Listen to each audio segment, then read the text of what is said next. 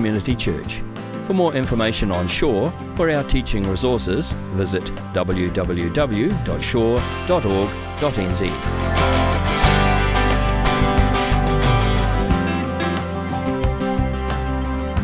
I'm delighted to be able to talk about heaven. I've been here a number of times, so many of you know me, and so without any apology about my temperament and who I am, I'm just going to sort of launch into a very Mike type of delivery.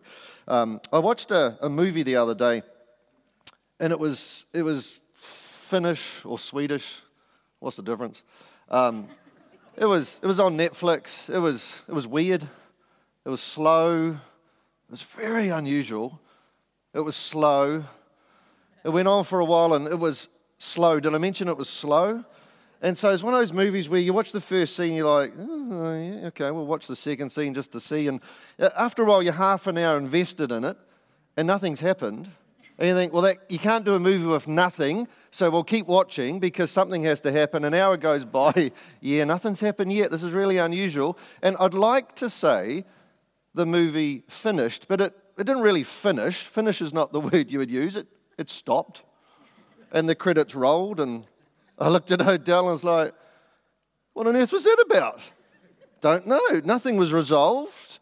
Nothing made sense. There didn't really seem to be a point to any of it. So by definition, it was both pointless and senseless. It's probably no surprise it went straight to Netflix, didn't go to the movie theatres, because I don't think people are going to pay money to watch it, to be quite frank, because we hate that, don't we, as humans? We want to make sense of our lives. We want to have a point. There has to be a purpose. Am I right? And when we don't get resolution, we're deeply disturbed. I am. I want my money back. But I don't think it's just weird sort of art house movies on Netflix which are like this. I think, I'll just be blunt, right, because I can't be anything else. I think every philosophy is actually pointless and senseless, to be honest, outside of Christianity. I'm not going to inflict a philosophy lesson on you because some of you may have done philosophy and then I'll look silly. But I think of Marxism here. Just take one philosophy. I was at a meeting down in Otago. I was lecturing there for the semester, and so university town, you just go to everything. It's wonderful. Free lectures, this, that, and the other thing. There was a particular event advertised where a certain person was going to present on a certain topic. Doesn't matter what that topic was. And so I was really interested just to go along, to be lost in the crowd and just hear this perspective from this group. I enter the room, there's about 20 people. They're all in skinny jeans and crushed velvet. I thought, that's not quite the profile I thought this group might have. Something's unusual. And the guy gives this talk, and it wasn't on anything that was advertised. It was just this shameful plug about how awful Christians are. I'm like, what on earth is this? Turns out it's the Marxist group. I thought Marxism died out years ago. How many millions of people, how many tens of millions of people have to die in the name of Marxism for people to know it's dumb? But of course, this is university, so hey, everything's back on the agenda. The seats were arranged in a circle. This guy spoke, and then we had to take a seat. We all had to respond. And so, a quick count, I'm 18 out of 20 in this, and the first person stands up. Just vitriolic nonsense about Christians. The second person, Christians, it's like, what the? It was remarkable. And so it gets to me, like the executioner's axe, it's coming round, and I felt this sort of burden. I'm a theologian, I'm a Christian. I have to say something, right? So I stood up and said, I'm a logger. No, that's a joke. Ray Stevens, don't worry. I felt I got to say something. What could I say in a soundbite that will both get their attention and might represent you? I know you didn't ask me to represent you, but I felt the burden. I stood up and said, I'm a white, Western, middle-aged male who happens to be a theologian. I think I'm the person you most hate in all the world, given what you've said. You're the most intolerant bunch of tolerant people I've ever met. I said, I've got one main problem with Marxists, with you, right? There's no point to it. It doesn't make sense. It's a pointless and senseless philosophy. There will be a great revolution, and we will fight against the man, and we will reclaim this one world order, only for that to become the new regime that needs to be revolted against. And through cycle and cycle and cycle and cycle of these ridiculous synthesis and revolution and resynthesizing, oh my goodness, it just goes round and round and round and round and round, because you're never happy with whoever's in control. Even when you get in control, one of you isn't happy with the other person. Sounds a bit like church. Until finally there'll be this one world order which they call utopia, where everyone will exist in this utopia. Christians, probably down the back corner somewhere. Christians there, Buddhists, shaman, Satanists, tax reform specialists. And they think all these people are going to keep their opinions to themselves, are going to be happy confined to their corner, and we're going to sing what? Kumbaya in a circle? I said, fat chance. Let me just tell you about us Christians.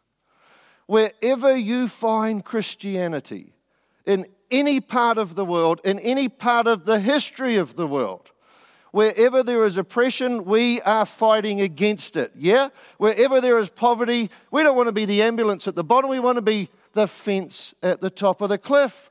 We are fighting for justice, right?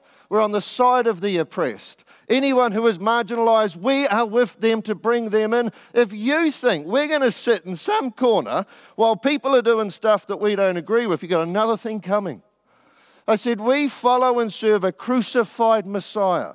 Someone who said, I am God in the flesh, who dared to stand up against the greatest regime in the world at the time, the Roman Empire, and he was crucified for it on a cross and rose again, and he told us to take up our cross and follow him, and by God we have, haven't we? You Marxists, you're kidding yourself. You got no point, and it's senseless. Now, this was 20 years ago. This was 20 years ago. I probably wasn't as articulate as that, but it's my memory, and that's how I choose to remember it. That's what I said.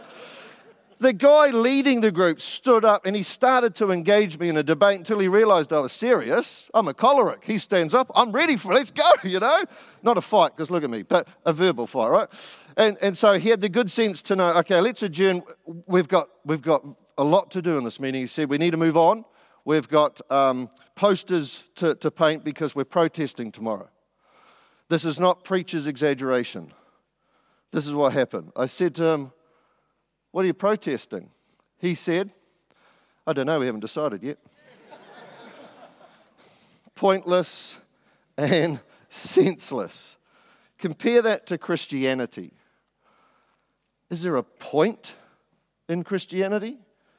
Does Christianity make sense of the world and our experience? Is there a direction in which we are going?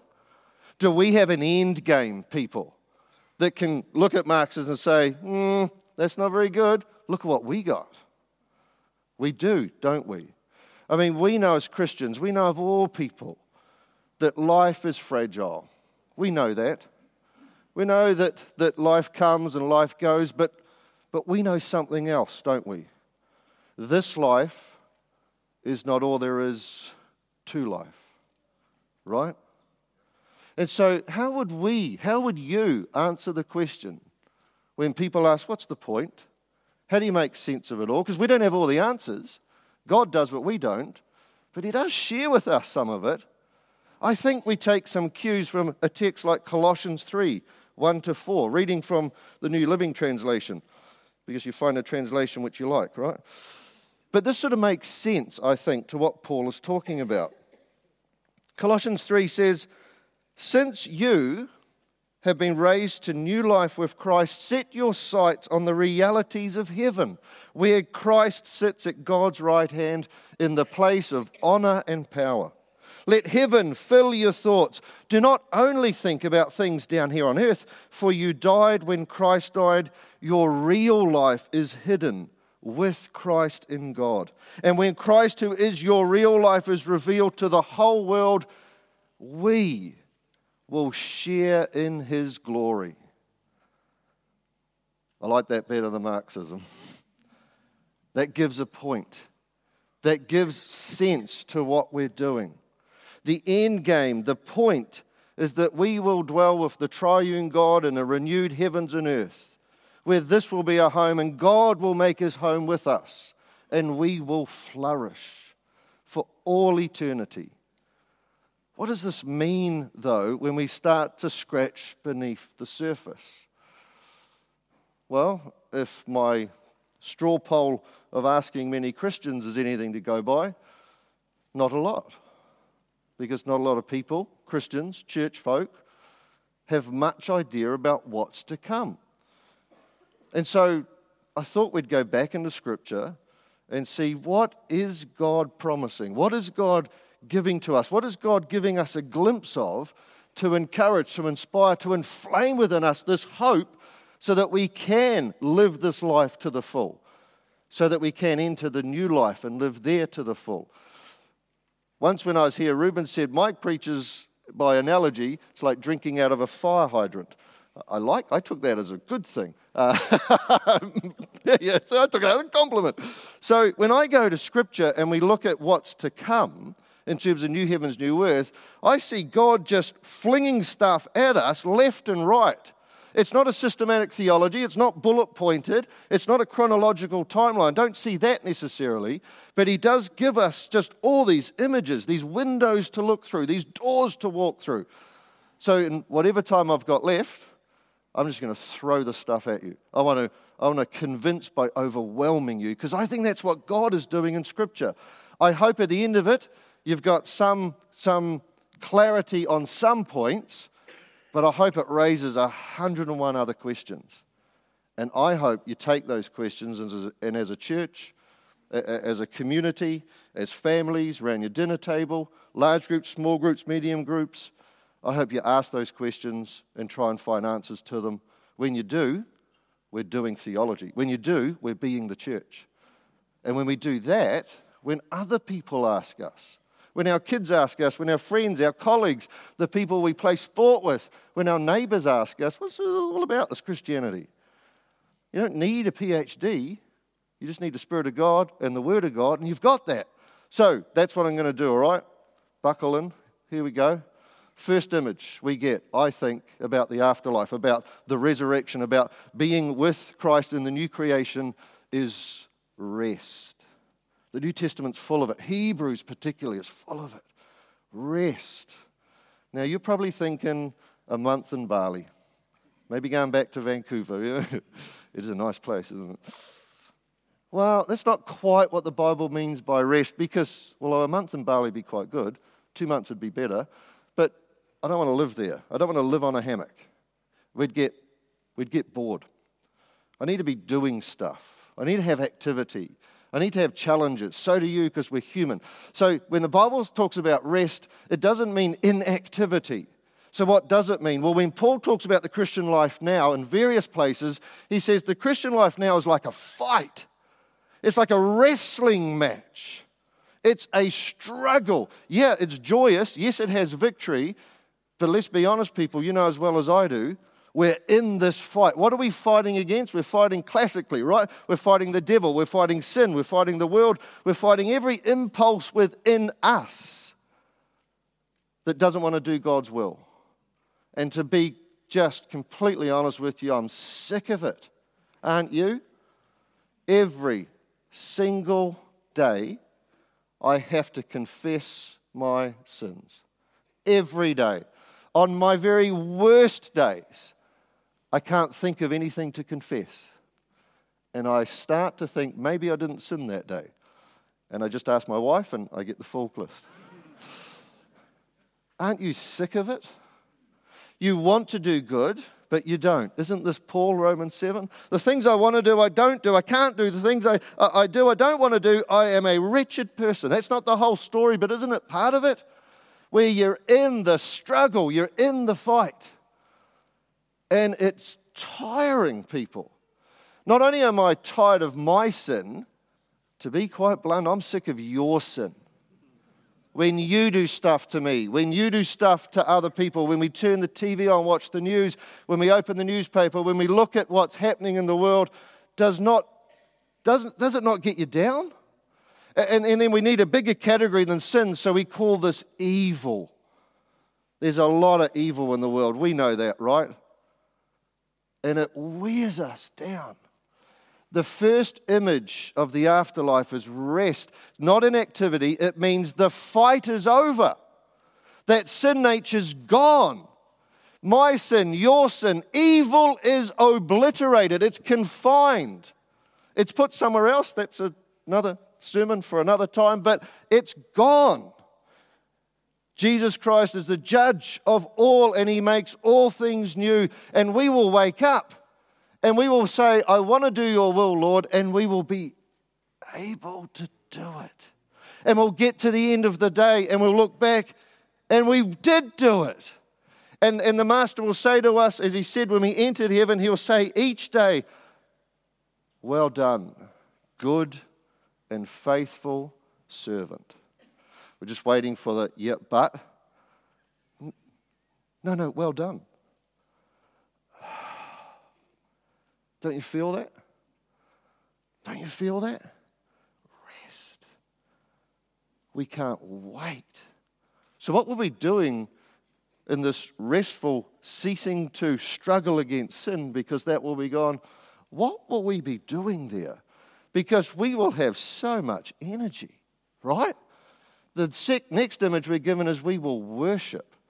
Every image of the afterlife for Christians is centered around God, around the Father, the Son, and the Holy Spirit. We will be able perfectly to obey the Father. We will be able perfectly to have fellowship in the Spirit. We will be able to perfectly enjoy, give, and receive the grace of the triune God. We won't be able to sin. We'll only be able to do what God wants, and what God wants is what we really want. And now we struggle, then we won't. We'll be worshiping. Don't think, this is a wonderful church. Don't think it'll be a church service for the next 5 million millennia, as good as church services are. These are just partial glimpses. There will be singing, we're told that. There will be creativity, we're told that. There will be worship of all kinds and sorts. I was preaching this at a church once. After the service, it's not the first time, I'm down the back, as I will be today. If you want to have a chat, come. This guy, immediately, service stops, start marching towards me. I was like, here we go, this is good. Again, I'm a choleric, yeah? He goes, what was the point of that sermon? Like, well, that's a disgruntled congregant, isn't it? I said, what do you mean? What do you want people going home to think after that talk? I said, well, I think it was pretty clear, actually. I said it 100 times. I want people to go out that door. I want you to go out that door wanting to go to heaven when you die. He goes, I thought that was your point. He goes, and because of what you said, I do not want to go there. I'm not a pastor, I'm a theologian. I said, what exactly did I say that makes you not want to go there? You said, in there, in the eternity, in the resurrection, the new heavens and new earth will have this restful experience where we will worship God, and we can't do anything but worship God because there's no sin.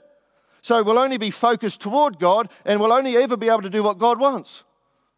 It's like, yeah, A+, right? This is a good student. He goes, I don't want to do that.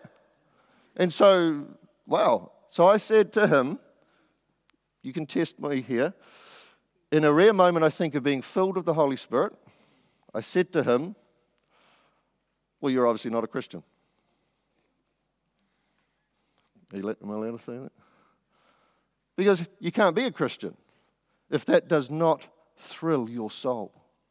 Because already now, what are we doing? We're trying to worship God. What brings us into Christianity is worship of God. What keeps us in Christianity is worship of God. If thinking and knowing that we're going to worship God for all eternity, we're going to be in His presence and not be consumed. If that doesn't thrill you, come see Reuben afterwards, because you're not a Christian. Spray and walk away, right? I love all these weird stories in Scripture which we're not quite sure what to do with. Moses is on the mountain. He spends time with God getting the law. He comes down from the mount, and what's weird about him? Can you remember? He's glowing. What? He's literally glowing, and some wag at the back there says, "It hurts my eyes, put a bag over your head." So they do. They get a bag, they cut some eyes out. You know? It's the first Halloween. What? Is this just some mythological nonsense that we're embarrassed about as Christians? Well, no, because throughout Scripture, God is always sort of referred to repeatedly, because the words fail us, as light, purity, luminous, so bright we can't even look on him. So bright that when Moses is in his presence, his DNA starts to glow. And that's not the only time. Jesus, the transfiguration and other stuff. In eternity, in the resurrection, we'll be given bodies that 1 Corinthians 15 says are physical. They are physical bodies, but they are so completely infused with the Holy Spirit that we can stand in the presence of the triune God and worship and not be consumed, and certainly not have to put bags over our heads. Worship. That doesn't thrill you, you've got issues. We will be working in the afterlife. It's the next image we're given. We'll be given jobs to do. Almost, test me on this, almost every single time when Paul says, you must run the race so to win, you must fight the good fight, you must endure to the end, you must persevere, what's the reason he gives? I think it's every single time, almost every single time he gives a reason. Do you know what it is? Not rhetorical, anyone? Why? Why should we strive for that? Why should we persevere? Why should we endure? What's the reason he gives?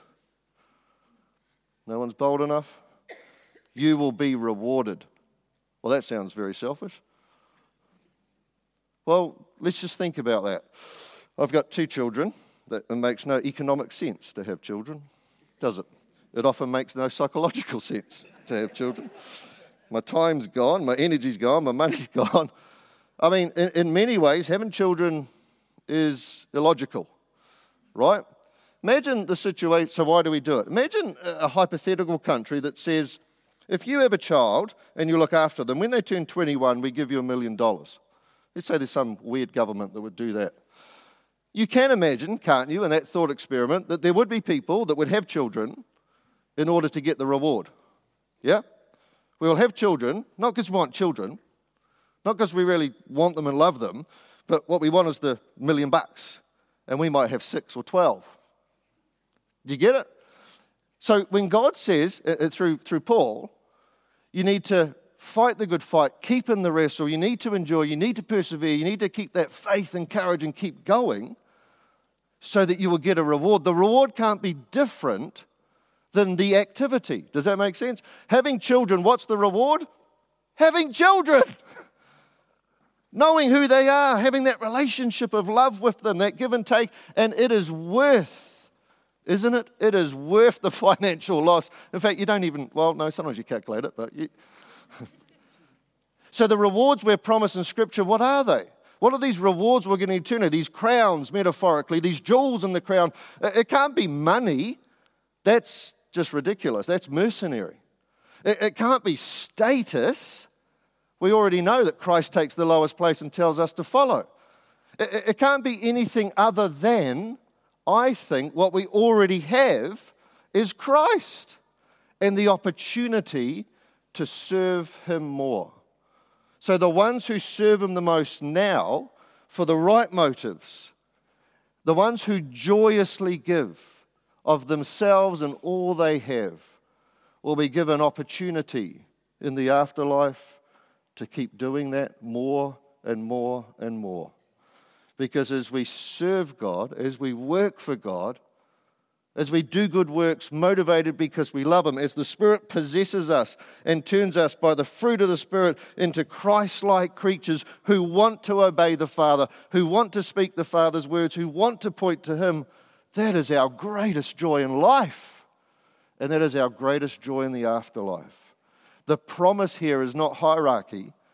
The promise here is that you'll be given so many more opportunities to serve and work for the triune God without sin, without hindrance. What would that look like? Well, what does it look like now? When God flings into creation just a profundity of colours and tastes and temperaments and cultures and language, the arts, the humanities, the sciences. This is all good stuff. This is all God's idea. This is all part of creation that's going to be renewed. So I often say, because we try and use the worst case example here, I have offended because I will, what will lawyers be doing? And so I've had a few come up afterwards when I've asked, what will we be doing? I said, well, you won't be litigating. We know that, right? Because that's gone. But when you boil it all down, if someone's a lawyer and they love to be a lawyer and they go into that vocation willingly and they stay in it willingly, what do at the end of the day? They bring order out of chaos, don't they?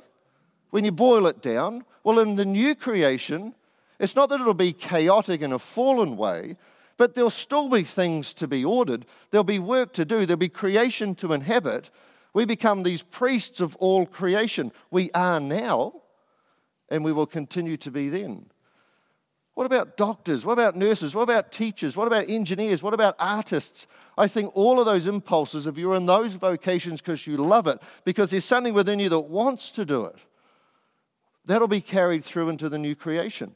Because everything good that God puts here, and remember the creation story, the first day it's good. The second day He forms and fills and it's good. It's good. It's good. It's good. The sixth day, male and female, they're very good.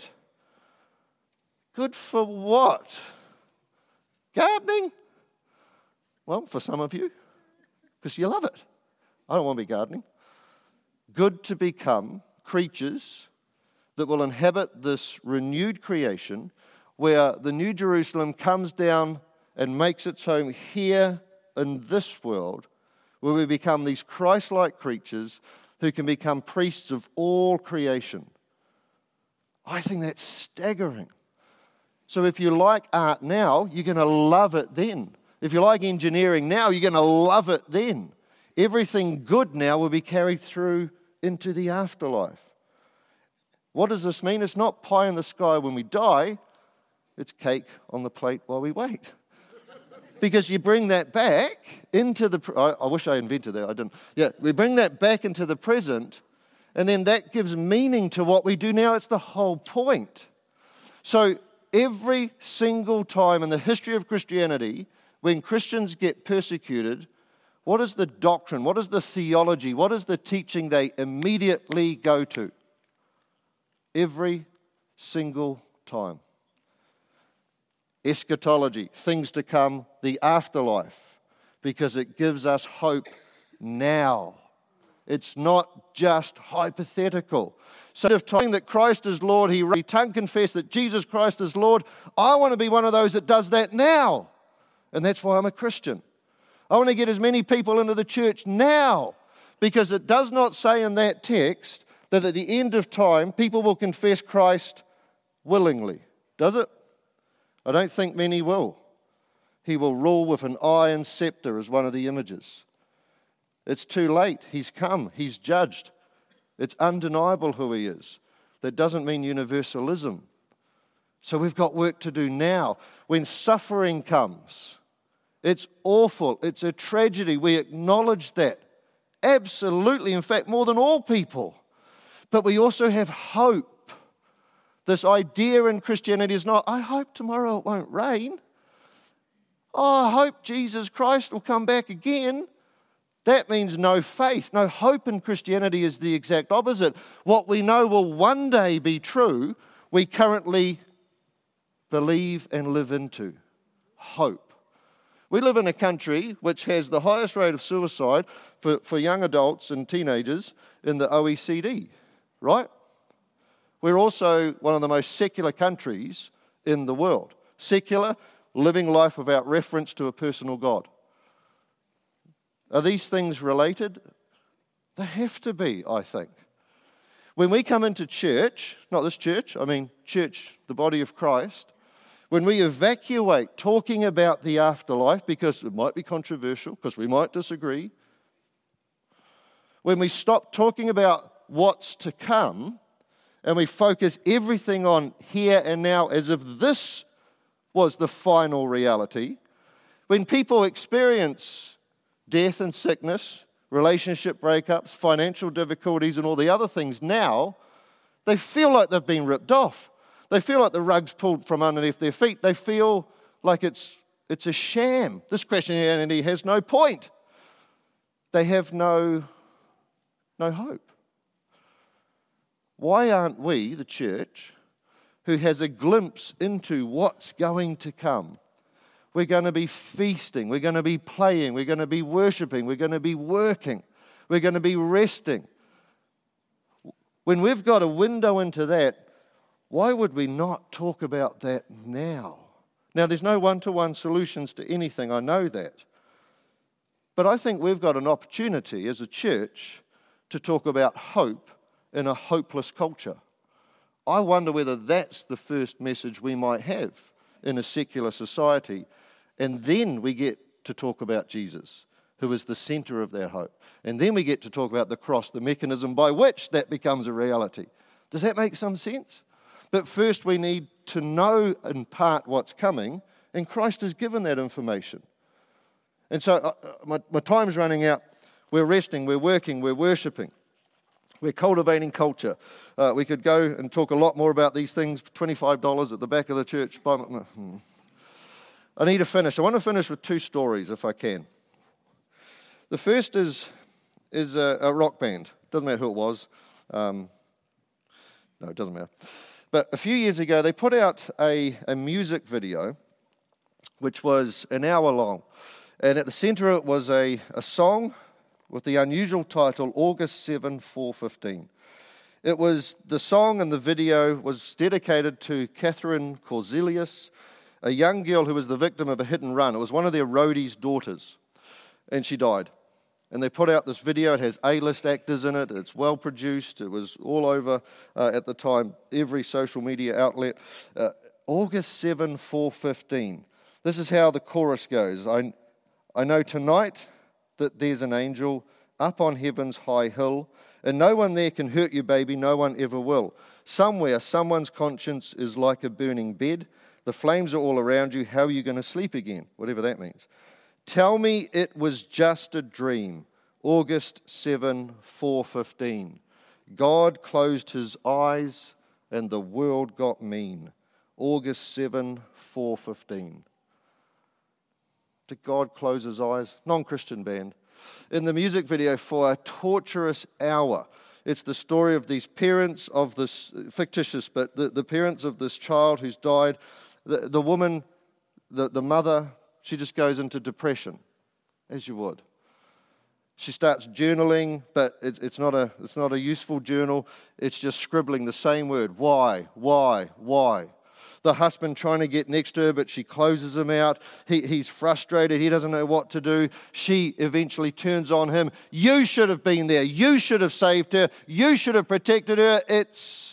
Who else do you blame? It's your fault.